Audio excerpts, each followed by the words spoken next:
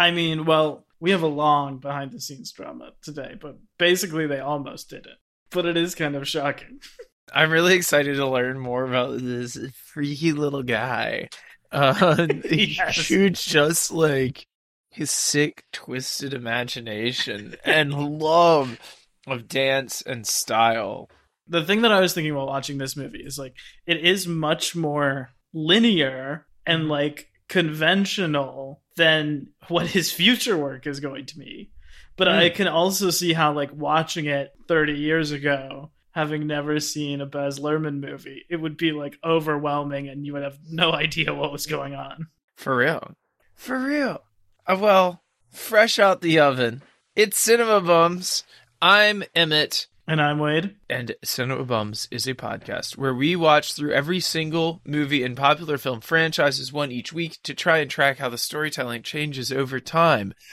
Today, we are beginning our brand new mini-series. What's it called? Oh, what's it called? What are we going to call it? What are we... Oh, crud. We had it... Okay, wait. Bumstralia?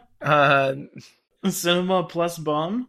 Wait, no. Okay, all right. Okay, question. Do we always have bum in the title of the thing, or sometimes we just, like, do some We don't joke? always. It's just, like, the easy... Okay. All right, well, cool, okay. But I don't want another long one. All right, won't be another After long... what is all this screen time doing to our children, I do not want another long one. All right, that was over a year ago. Still hasn't recovered. All right. Today we are beginning our brand new miniseries, What's Up, Baz? Covering every film directed by Baz Luhrmann. What does that even mean? Spoil today's film, Strictly Ballroom. We will not spoil any future entries in the series. Wade, how are you doing? What about the Baz Batch? You suggested that one earlier. I thought that was good. Oh, okay. Today we are beginning our brand new miniseries, The Baz Batch, covering every film directed by Baz Luhrmann. We will fully spoil today's film. You have to say the whole thing again. Strictly Ballroom. But I felt I was a little hot on the last one. Okay. But we will not spoil any future entries in the series. Wade, how are you doing?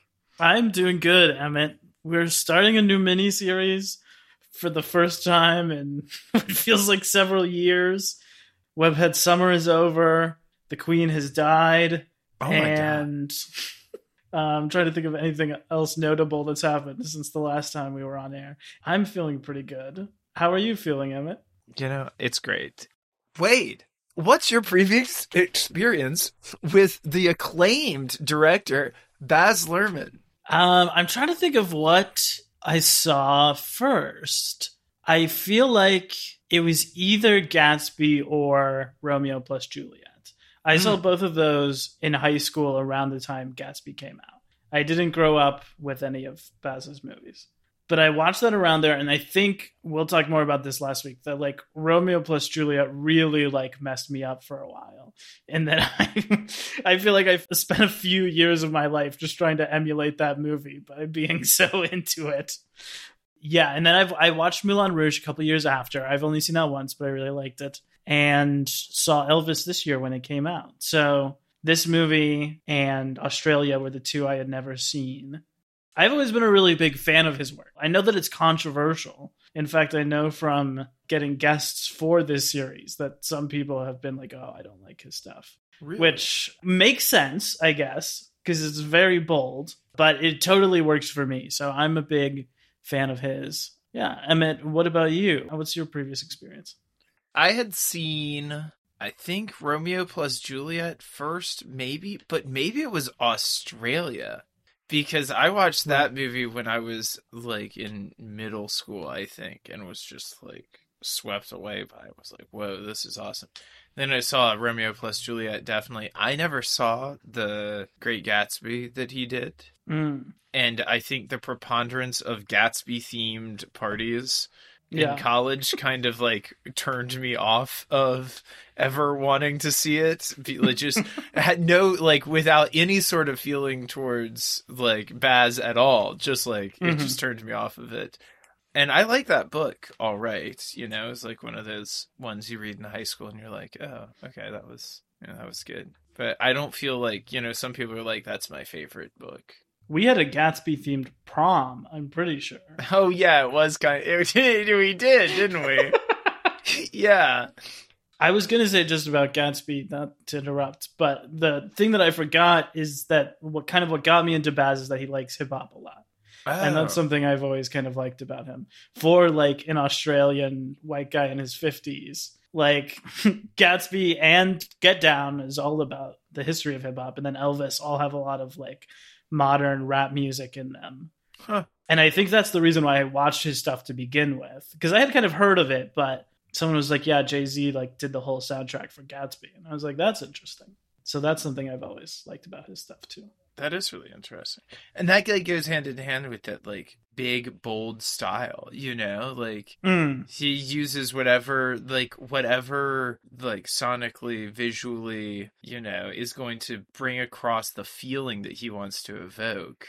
I feel like that's what he is more into than like any sort of like consistency, you know? It's just all about like he wants to hit you with some pretty wild impressions. Yeah. I'd also see Moulin Rouge when I was younger, and you know, I think that's a movie that really like you know where it's going, and it still like hits you very hard. I feel like, you know. Yeah, I feel like that is maybe his biggest hit. I don't know. I mean, Gatsby and Romeo plus Juliet still both get talked about a lot. Elvis was a big hit this year too, but I do think Mulan might be the one that like the most people know. I don't know. But this one we're talking about today is, I would say, probably the one the least people know. Wouldn't you say? I would say, but it loomed large over my childhood because my entire family apparently has seen this movie except for me. When I told my mom I watched it, she said, "Oh, where have you been like your entire life? Everybody else in the family has like always loved this movie and has watched it multiple times." And I don't know. I missed the boat on this one. But yeah, it's strictly ballroom. So you say it? What are the stats released? Yeah, I'm just going to run through them super quick because we'll talk more about his background in the making later. But it was released August 20th, 1992. It's an Australian film. It was released in Australia, came to the United States the next year, February 1993. The first film directed by Baz Luhrmann, written by him along with his writing partner Craig Pearce and Andrew Bovell. We'll talk more about that later. The score is by David Hirschfelder, the Australian composer, Oscar-nominated, also the composer of Aquamarine. Oh my God, the crossover. Talk about looming large over our lives, our podcast. This runs 1 hour and 34 minutes, a tight 94, what we love most. Made for 3 million Australian dollars, which is a little bit under 2 million United States dollars, and went on to gross over 80 million at the box office, 12 of which was from the United States. So big commercial success and big critical success. It's his highest scored movie on Metacritic still, with a 72. And at the Australian Film Institute Awards and the BAFTAs, basically the Australian and the British Oscars, respectively, it swept both of them that year. Wow. It was a big awards hit the year it came out. Emma, if one of our listeners, as we're mentioning, has not seen Strictly Ballroom, what would you tell them about it? All right, it's about a young man growing up in the world of competitive ballroom dancing. He wants to win the nationals, I believe. And he's been training his whole life for it, but he also just wants to do his own dance steps. It's not allowed because the president of the whole association sells a dance video on all of these steps that are currently allowed. And of course, if any new steps would be allowed, he'd be out of a job. So through a long series of events that grow in increasing absurdity, he is kind of like kept from his goal of getting to dance his own steps in the nationals. He is paired with a new partner who believes in his dream but isn't a very good dancer. And they have to learn together. And then her family also teaches him something important, which we could get to a little bit later. Well, this movie also does, speaking of his partner Fran, this movie does the classic Hollywood trope of like, you have a clearly gorgeous girl and they have like frizzed her hair a little bit and put her in glasses. And everyone is like, oh, she's revolting. Who would ever want to dance with her? The ugliest woman in town. Oh yeah. They do a little bit of an ugly duckling routine with old Fran in this one. And so she has the classic arc of like finding her confidence in herself and taking off her glasses and becoming as beautiful as the rest of the dance team. All that stuff. Yeah, pretty incredible. And then it all comes to a shocking conclusion. Where there's been an uphoarded secret in the family of how his father used to be a competition dancer and then was disgraced at the nationals because he had danced his own steps and it almost ruined him and his mother's career. And it's this shocking conclusion. So he decides he must conform and he's going to do it, even though it's killing his soul. He's going to dance with the other girl and like win nationals on, like on the federation terms, right? Then, at the last minute, his father says, no, that's not really what happened. The evil president, Barry Fife, horrible man, has been playing everyone for fools for 40 years. He says, we lived in fear. And then it snaps him, and he goes, and he gets Fran, and they dance it, and the crowd goes nuts. Even though they tried to turn off the lights on him. Can't turn off the lights on simple old rhythm, baby. That's the moral of this story. That's right. How'd I do? It's great. You did great. The thing about this movie, right, is that it's pretty tropey. Yeah. Shockingly. You sort of know every beat that's going to happen in this movie after the first 10 minutes. And there's a point in this movie where you also think that everything that's going to happen in this movie is going to happen in the first 30 minutes. And then there's like the fake out where he's like, we're not actually in love and everything. We have like an hour of complications, basically. But anyway, I was going to say for me, like, even though it is tropey, it really works because of the way Baz shoots it, which we can talk about. But also that like, this setup is so ridiculous and it kind of like undercuts everything in a way that really works. Like the setup that what they're worried about is not that he wants to do anything crazy, but just that he wants to dance a couple different steps still in the same style of dancing. And the whole town is like views him as like a national disgrace because he doesn't want to do the exact same steps. And that all of it is based on this VHS we keep coming back to that they're selling for $39 that you can buy to learn the exact steps. Like, after the first 10 minutes, it mostly plays things straight, but it is continually being undercut by how over the top and dumb of a premise it is. Oh, for sure. And that's what, for me, makes the last 20 minutes of this movie just simply incredible. Especially with the makeup in the flashback sequences. Just like the whole style of the flashback sequences. You're like, oh yeah, none of this is happening in any approximation of the real world whatsoever. This is hilarious. Yeah. Wait, I put the question to you. Flop or bop? Bop. I loved this movie. It was a great first time watch. Like we said, it's pretty quick. I think that even though it's his first film, and you can tell like that it was shot on film for not a ton of money, you know, even in the transfer, you can tell it's a movie from 30 years ago. But like the way he shoots everything, I think that he's so good at showing movement, just like showing human bodies moving in ways that are like really exciting and where it feels like the camera is sort of dancing along with them. I was thinking about like the trope of like searching through a crowd, which I think is going to be in like almost all of his movies, but it is done to great effect here of like you're sort of following our hero through the crowd as he's pushing through people trying to find the girl he loves and turning all the wrong corners and everything.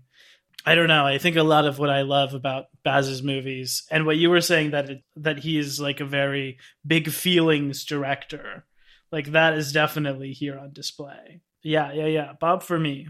How about you? Flop or bop? I also think this is a bop. One of the things that I really like about this movie that I wasn't sure at first if it was going to pay off, but I was just like, oh, there's a bunch of like weird characters in the background of this movie.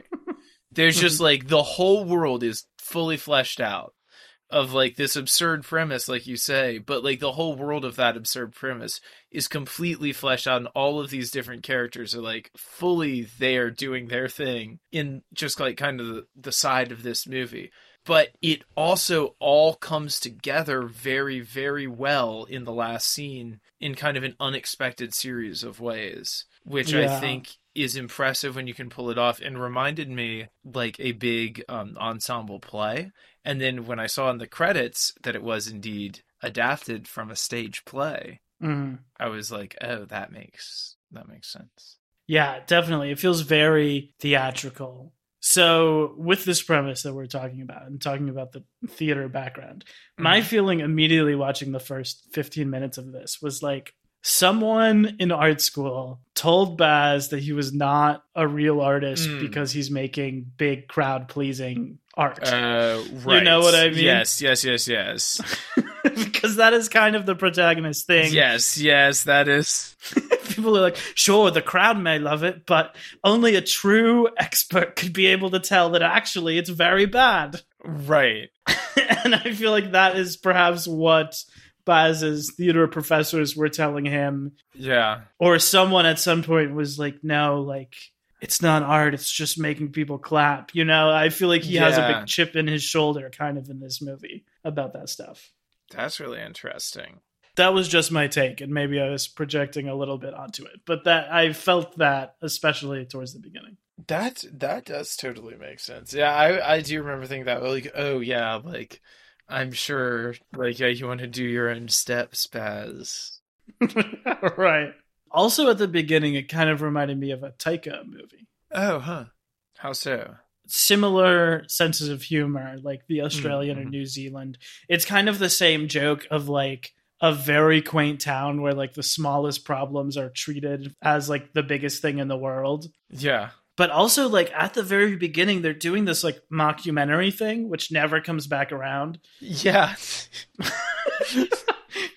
But you are seeing like someone is interviewing his mom and she's like, this is the worst thing that could have ever happened to our family, about, you know, him doing his own steps. Yeah, reminded me of Taika, and that was also what I was not prepared for. Like, I feel like I was imagining the more conventional, like, romantic version of this movie, and I wasn't expecting that it would be so much of a comedy. Yeah. He's never, like, the one either cracking jokes or really the butt of jokes in this movie either, which is an interesting sort of thing for a comedy. He's on a very dramatic arc throughout it, too. Yeah, the main character? Yeah. He's not in as much of this as a protagonist would normally be, I feel like. Mm-hmm. Like, well, even more so with Fran. Fran kind of disappears from the movie for like 20 minutes leading up to the finale. But like, I feel like it is so rooted in the town and in like the community comedy. It's not like all from his point of view. Yeah. Is this part of the Aussie boom that we have talked about? Like, is part of this movie's popularity as part of the cultural context for this film? Like, it being in that time period, the late 80s to the early 90s, when Americans were obsessed with Australia? Yeah, I mean, I guess this would be coming slightly after that, but very much on the back of that, you know? Uh-huh. Yeah, at the time this came out, it was one of the most successful Australian films. Crocodile Dundee comes out in 1986, and that is the most successful Australian film of all time. So this is kind of still picking up the slack from that. The second highest grossing Australian film of all time is Australia. And most of Baz's other films are on this list too. Wow. In terms of how much money they are making in Australia. Like films that were made in Australia, how much money they made in Australia. Mm-hmm. Clearly, it like took a little bit for it to be distributed in the rest of the world, but I think it was still a big hit when it did there. But this is his only movie that doesn't have like Hollywood leads. He will continue sort of using a lot of Australian bit players and stuff. Even in Elvis, it's like the main guy and Tom Hanks, and then like everyone in the background is like just some Australian actor you don't really know. That's cool. But this is the last one that doesn't really have like anyone you have heard of in it. Well, that one guy is in Romeo plus Juliet as Benvolio. Yeah, some of them definitely carry over to future Baz movies. Yeah. What else did you vibe with in this movie, Emma? I do think just like these crazy sequences of dancing too are very, I feel like more exciting dance sequences than you see in a lot of movies, at least that I have seen. Yeah. I think in the same way that he is skilled at shooting those big crowd shots, he's also very good at capturing that, the dance and like the stuff with the feet and that kind of standoff between him and her dad. All of that is like really compelling. It's interesting because his thing is a lot of quick cuts, but it's not like cutting around the dancing, you know? It is like giving you what you want, long takes of the dancers actually doing the dances, like being incredibly skilled and sort of moving with them. And then it also has, I don't know, like a lot of quick cuts just sort of setting the scene. And it has like a lot of extreme close-ups and like dramatic things. I read that growing up, his biggest inspirations were Italian grand opera and Bollywood movies. Interesting. And that those were like the two things he loved as a kid that influenced his style a lot. That's really exciting. How about you? Other cool parts of this that you liked? I mean, I don't want to spend long talking about this, but I feel like we need to talk about the villain. Specifically, the bizarre degree to which he resembles Donald Trump. Yes. Okay. So I said this. I said he gets added to my list of villains who are Trump ciphers, but this one by accident, by an eerie accident of being 30 years ago and still like a pretty like 1-to-1, pretty great representation. Just shows you there's nothing new at all under the sun. I mean, Trump was around 30 years ago. He was in his 50s. He was a public figure. He was a public figure. He probably still had a bad tan and a comb over then as well. General incompetent villain is like, you know, like that's been a trope forever. That's not something new that Trump contributed to the culture. Right. But like, it is specifically that this guy like has a tan. He has the same blonde toupee, and there's an incredible scene towards the end where he gets knocked over and it like half rips off and it's flopping off the back of his head. Which I believe is the exact same fate that befalls the weird little guy in in Jurassic World. Yes, that is exactly what I was thinking of. Yeah, it's very, very fun. We know he's married and keeps cutting to him in bed with young women, strange young women. That is... there's the part where he shows the moves. Just basically feels up one of the dancers. Yeah. While showing them the move. It's horrible. And I like also the twist, which is that you think he's just sort of like standard rich jerk. And then the twist is like, actually, he's pure evil. He's pure evil. He's been playing everyone against each other forever.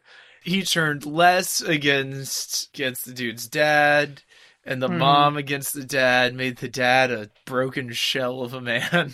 The dad's performance is so good. I mean, we keep cutting to like, he's almost like a Muppet. Like we keep cutting to weird little segments of him like mumbling and doing strange dances alone by himself.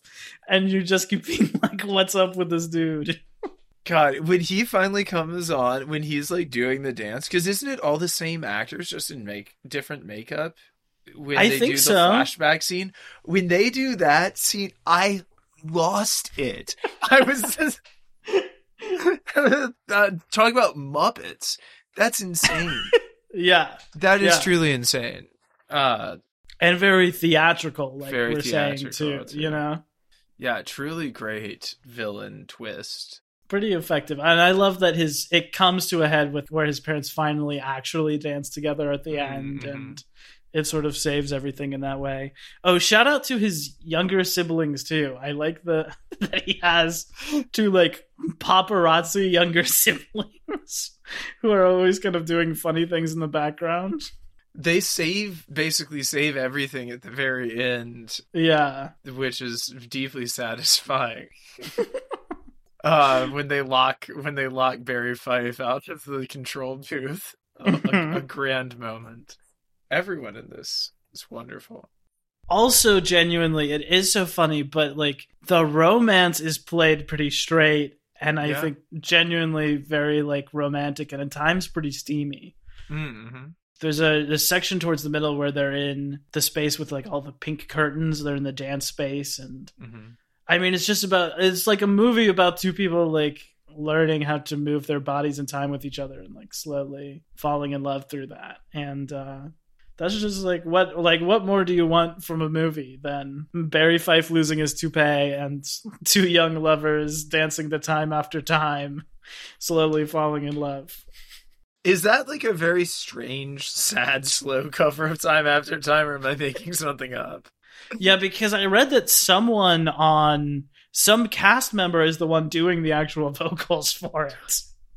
The credit song, too, is some weird cover of, I think it's Love Is in the Air, that's like playing as they all dance together in the end into the credits. That's also like a cover by someone in the cast, I think. Do you think in Australia they listen to American pop songs but just covered by some Australian artist you've never heard of?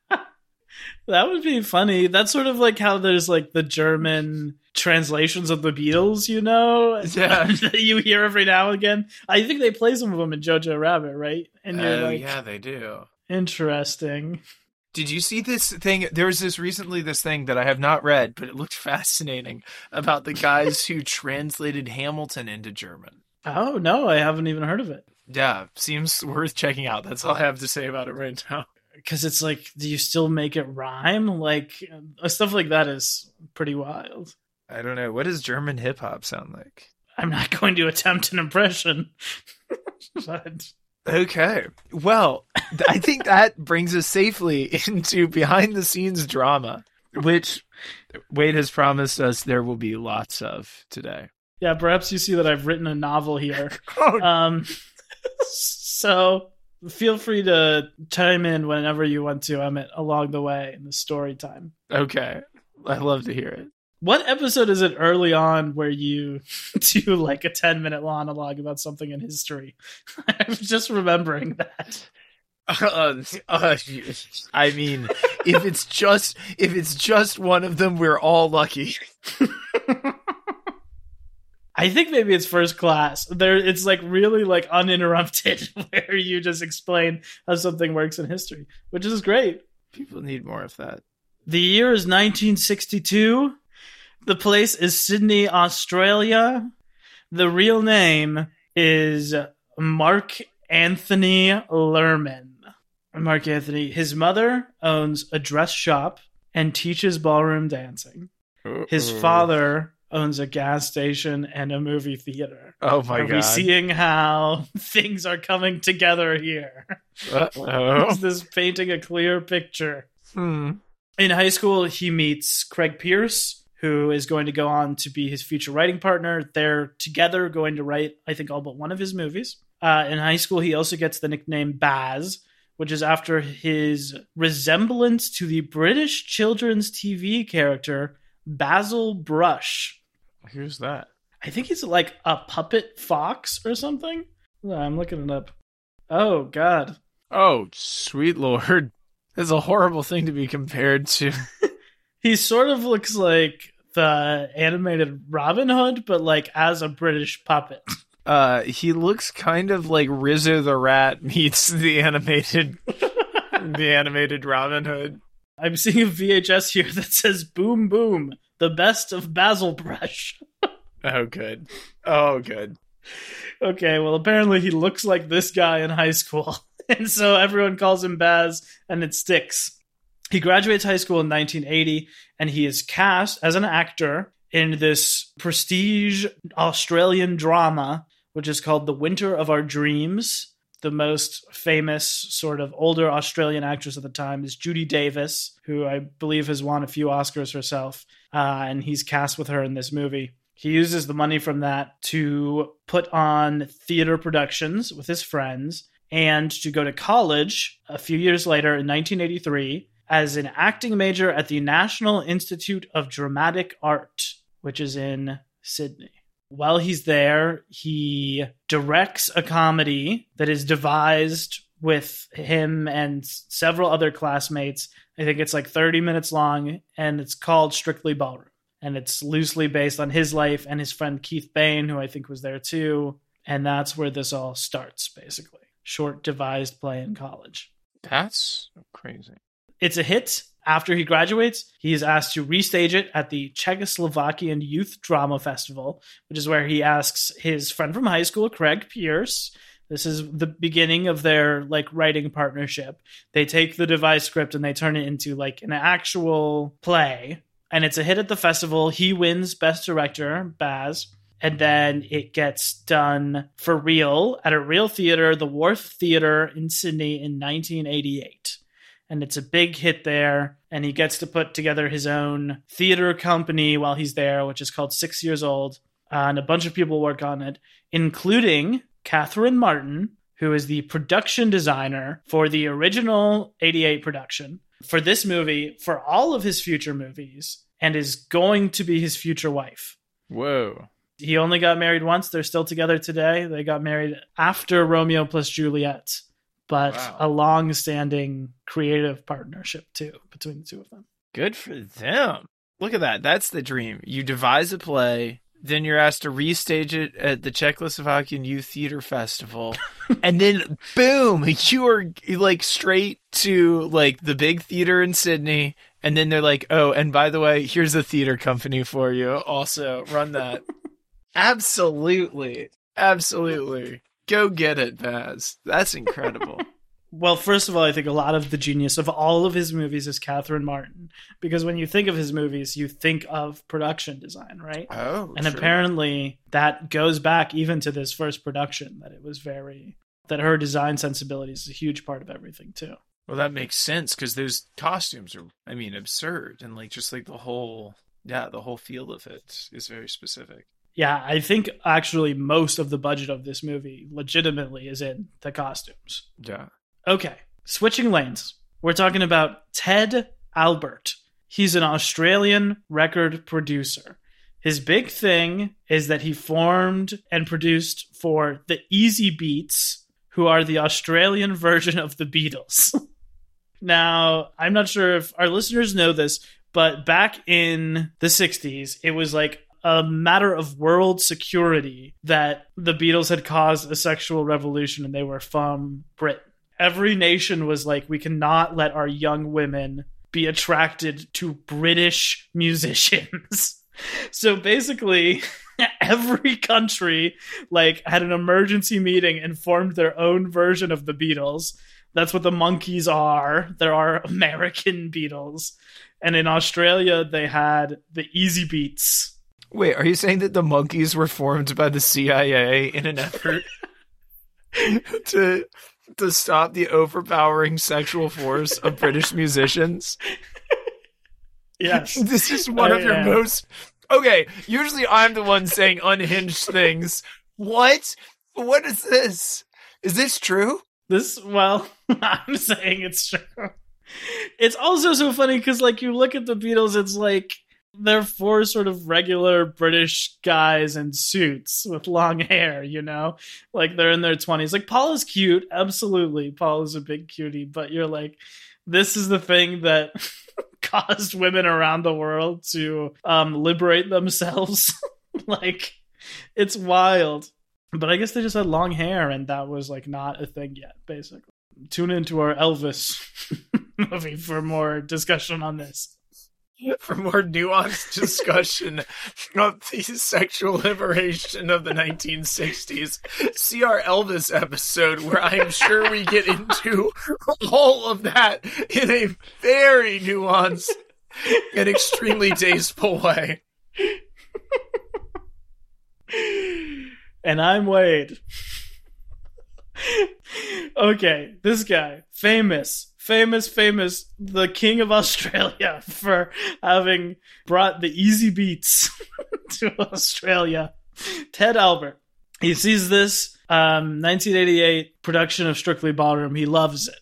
Of his own volition, totally hasn't talked to anyone involved with the production. Of his own volition, he makes a film studio just to make a movie out of Strictly Ballroom. just one of these guys, filthy rich and old, doesn't have anything to prove. He uses his money to set up a film studio. Then he goes to Baz and he says, can we make it into a movie? And Baz says, you can make it into a movie if I can direct it. And that's how it all starts. Lots of trouble along the way. Albert hires the Australian playwright Andrew Bovell. We mentioned him as one of the co-writers. He's famous for the play When the Rain Stops Falling. He gets him to rewrite the play script, and Bovell's take is turning it into like a realistic drama, and he adds all this stuff about like a union dispute into it. And Baz sees it and he's like, no, that's not what I would like to do. And basically eventually gets Albert to let him and Craig Pearce, again, rewrite it together, which is the final shooting script. So he's writing, he's directing.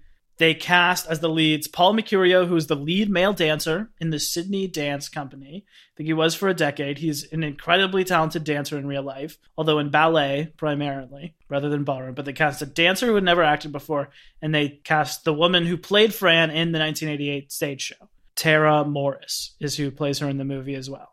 Now they're almost there, but they don't have any stars. They don't have a proven director. They don't have a proven screenwriter. They can't get funding anywhere. And in the middle of all this, Ted Albert unexpectedly dies from a heart attack in 1990. And at this point, they're basically just like, well, that's it. This is not going to happen. Cut to Ted Albert's wife, Popsy. Popsy Albert. God bless the Australians. I cannot believe this. Popsy is like, it's the thing that Teddy wanted most, or whatever. And she gives $1 million to the movie to get it made. Okay, yes. That's awesome. Go Popsy. Popsy comes through at the 11th hour, and I think I read that she also basically called her rich friends and secured the rest of the funding. Oh, whoa. Because they were trying to get other studios who were involved, and I think they got a couple, but it was, again, the budget keeps going down. It's like, oh, you want these people as the lead, the budget is going down. You're having Baz as the director, the budget is going down. People are not here for it. But they get the money from Popsy. They film the movie. Right after they film the movie, Pat Thompson, the actress who plays Scott's mother, also dies unexpectedly from cancer, which just sort of pops up. She never got to see the film premiere. Really sad stuff. And she's excellent in the movie, too. Big part of the comedy. Now, they've got a finished movie, and they can't find everyone who's going to distribute it. He's going around showing it to all the distributors in Australia.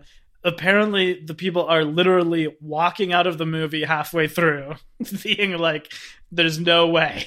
We're not going to put this into theaters. He eventually gets it into the Cannes Film Festival, famous film festival still today, in May 1992. Baz goes over there with the movie. It screens at midnight, out of competition. It is barely there at the festival, and yet it is the big hit. Everyone who sees it there loves it. It's the breakout hit of the festival. It gets, just like every other movie, the absurd 20-minute long standing ovation. Then it gets a distributor. Then it gets released in Australia and Britain, and it is a huge box office success. Nice. And the soundtrack is a huge hit, too. After all of this, basically, it didn't connect with any of the people who had money, but it hugely connects with the viewing population of Australia and Britain. Go Baz.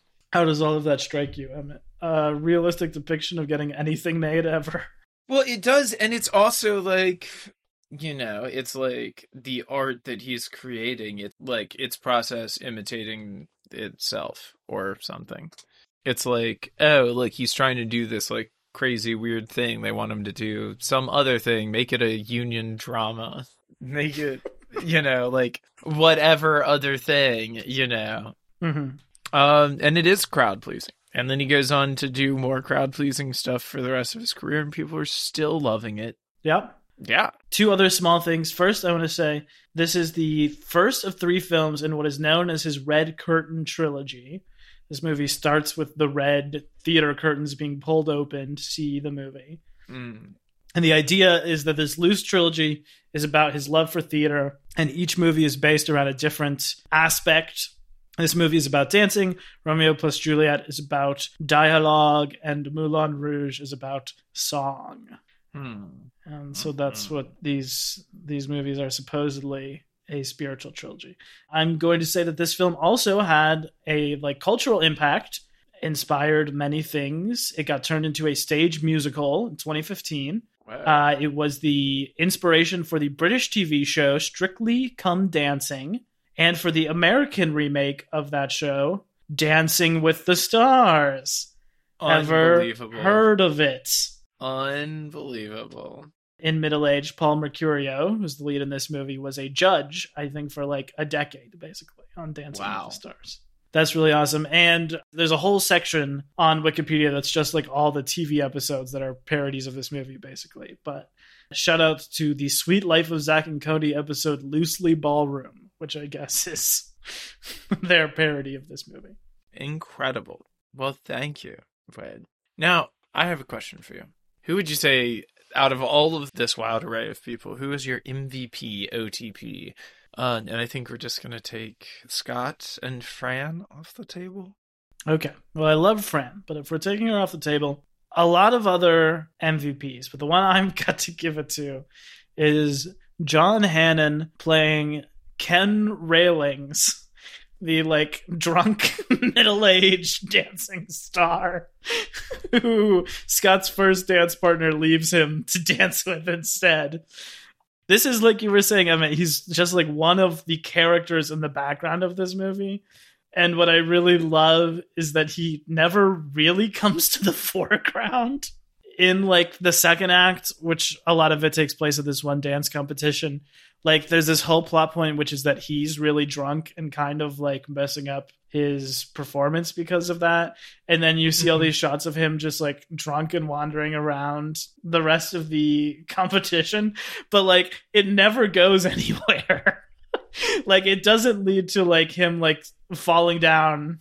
Well, no, but the thing is that they're faking the competition and he's going to win. And he doesn't even know it. Yes. They're trying to do that. And so he just doesn't even care. So he's drinking. Yeah. Getting sloshed. Sordid stuff, but the performance is excellent. It is. Emmett, who's your MVP? Ooh.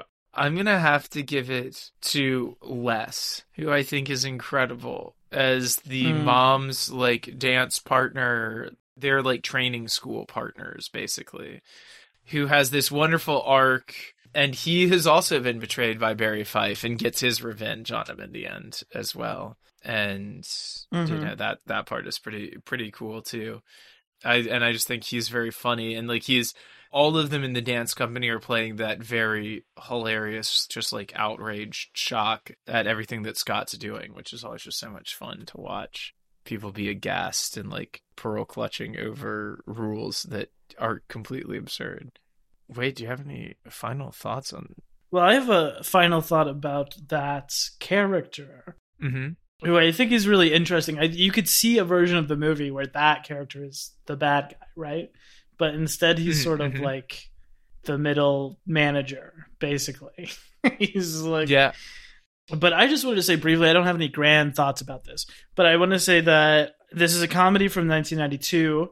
Obviously, as we know, a lot of comedies from up until 2014 have a lot of gay panic, a lot of homophobia baked into them, Yeah. And a lot of them very casually have homophobic slurs, not even treated as, anything harmful. And in this movie, there is a homophobic slur, which is probably something you'd not get in a movie in 2022. But it comes at the very end, and it's done by the evil Trump character to that character that you're talking about. Yeah. And treated as kind of a horrific, harmful moment. Yeah. And the last straw for Les as well. So I don't know. I mean, obviously you're always I'm always a little bit taken aback when it's in anything, but I thought that actually I think Baz probably has like a tremendous amount of like understanding of queer culture and coming from like a theater dance background, you know. And so I think that being in this movie about small town Australian life is like kind of cool. I also just love the relationship between Les and the mom and the dad as like this strange partnership of people, with like Les and the mom like running the shop together and like doing everything together and being like life partners basically, but the dad like being this hanger-on who's the dad of the kids also. It's a very funny dynamic at play there. How did you feel about Fran's family and that whole subplot? I'm genuinely not trying to put you on the spot. I'm just wondering. I imagine this to be a trope in dance movies. I'm not sure because I haven't seen a lot of dance movies. But like when the white boy is taught rhythm by some people of some other different ethnicity than him, I feel like is kind of an obligatory scene in a dance movie. Right? Like, it's like, it's going to be there, is like kind of my thought. That being said, I mean, I don't know. Is that inherently problematic that is a thing that is in these movies? Yes, probably so. Is it well pulled off in this movie also, given the trope? I think like many tropes in this movie, this one is also pulled off well. You know what I mean? Mm-hmm. I think that scene with her family is like a fun and like nice scene in the movie. Yeah. Yeah. Or do you think it suffers from being that? What are your thoughts on that? My main thought was just that it doesn't completely feel like cultural tourism. And that's the best I can say for it. Like, it doesn't feel like, you know, this movie is all about Latin dancing. It's about like true middle-aged Australian people doing Latin dances. Well, what I like about it too is the first time you see Fran's family, it seems like kind of a rough area. She like literally like walks through a trash can to get to her house, and it looks like her dad is like up late playing cards and drinking and yelling at her, and you're like, oh, this is going to be like the Mary Jane Watson thing we've seen. Right, yeah. And then we come back and they're like, oh no, they're actually just like a loving family from a different culture who are also dance royalty and are like secretly the best dancers in the world. Yes, they also happen to be the best dancers ever. What? Yes. Which I guess is also a trope in itself, but The real reason I don't want you dancing with my daughter is not because I don't like you or dancing. It's because your dancing does not meet my standards. Yes, exactly. I mean, that's pretty awesome. It's a pretty great moment. Yeah.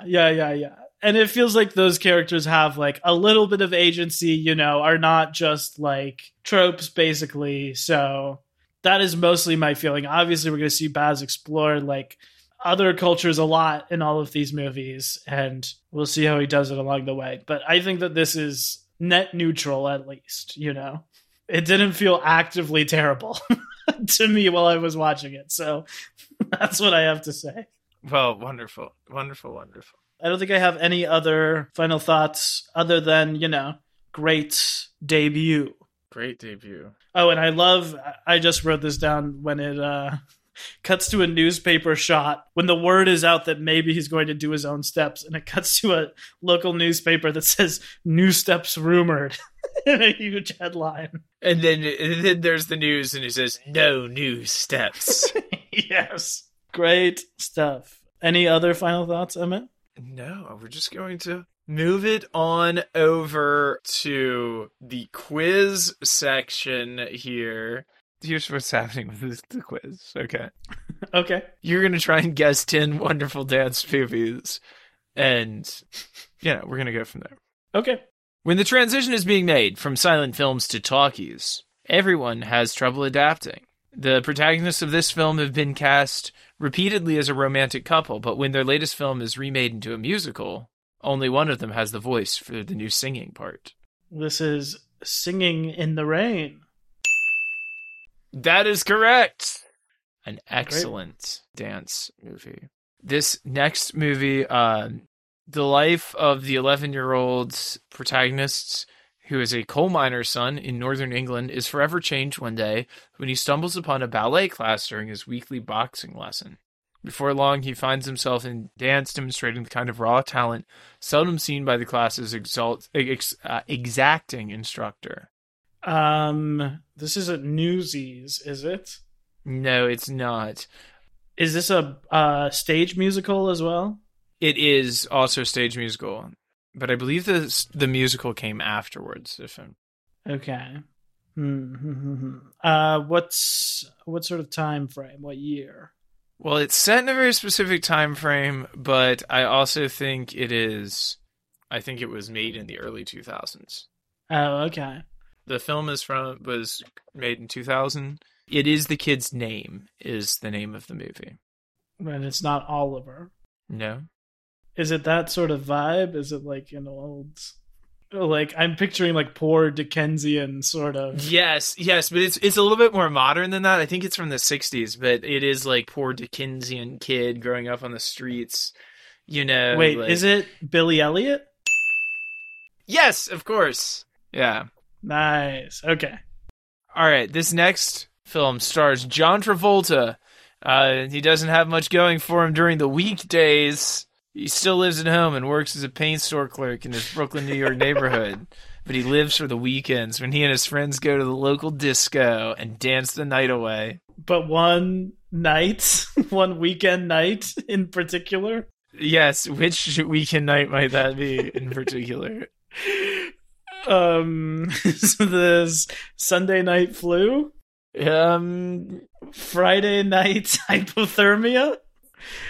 Or is it perhaps that Saturday night fever, baby? Oh, it's burning up. Saturday night fever. Woo. Okay. This film, a newcomer from Chicago, is in shock when he discovers that the small Midwestern town he now calls home has made both dancing and rock music illegal. As he struggles to fit in, he faces an uphill battle to change things. I'm just letting you keep going with this. With the help of his new friend and defiant teen, Ariel Moore, he might loosen up this conservative town. This is, of course, Footloose. Footloose! Incredible. Okay. Footloose is one of those movies like Romancing the Stone that we were talking about, where there is like actually a lot of like sexual content and nudity in that movie that every parent forgets when they show it to their kid when they're 8 years old. It seems that you're doing too well at this indeed. So we're gonna try and do something a little bit more difficult here. In this film, a 2004 American dance drama written and directed by Chris Stokes, who was also the business manager of the performers who were the film's main characters. Interesting. Okay, wait, that's actually, you're never going to guess that one. It's what you would say to someone after you gave them a subpoena by surprise. You've been served? Yeah, You Got Served is the name of the film. All right, this next film also stars John Travolta. Experience the friendships, romances, and adventures of a group of high school kids in the 1950s. It's the most successful movie musical of all time. Oh, this is Grease? That is true. When a wholesome exchange student and a leather-clad Danny have a summer romance. But will it cross click lines? Truly just one of the best. Isn't Olivia Newton-John Australian as well? I'm pretty sure. Is she? Oh, it's all part of the Australian fever. Australian Saturday Night Fever. No, it's not. Okay. Ooh, here's a fun one. A young American dancer, Susie Banyan, arrives in 1970s Berlin to audition for the world-renowned Helena Marcos Dance Company. When she vaults to the role of lead dancer, the woman she replaces breaks down and accuses the company's female directors of witchcraft. Meanwhile, An inquisitive psychotherapist and a member of the troupe uncover dark and sinister secrets as they probe the depths of the studio's hidden underground chambers. Ooh. Is this Suspiria? It is. Okay. Suspiria. And finally, this is a movie that almost won an Oscar. Like, really almost won an Oscar. Okay. That's the only hint I'm going to give you for What? It came like, I mean, some might say that it did win the Oscar, and then that Oscar had to be taken away from it and given to the film that actually won. Oh, okay. Is this La La Land? It is indeed La La Land. Wade, you're a genius. You're amazing. You're wonderful. And you have won the game today. It's not strictly ballroom here, but it is strictly dance room whenever Wade is around. Truly the king of dance. I'm honored. Okay, I forgot. I still also have to tell you. How do you feel about dancing, Emmett? Not great. Not great. Any thoughts on dancing in general? I love Ocracoke traditional square dancing, and that's about it. In 41 weeks, it will be the pink cotton candy bubblegum world of Greta Gerwig's Barbie. We look forward to it. But next up, they're no less beautiful, but they're a lot more sad. It is Romeo plus Juliet rather than Barbie plus Ken. We'll be seeing what they're getting up to. Please don't spoil this one for me, Wade. I have no idea how it ends. You know that in high school, our teacher, Mrs. Streblow, legitimately spoiled how Hamlet ends for me. What, by telling you that they died? Yes, literally just saying everyone dies. Spoilers for Hamlet. Spoilers for Hamlet. Spoilers for anything that Shakespeare wrote where there's a character's name in it. It's not looking good for that character, is what I'm saying. True. They should stay frosted. Gotcha. Thought I was going to make a joke, and I didn't.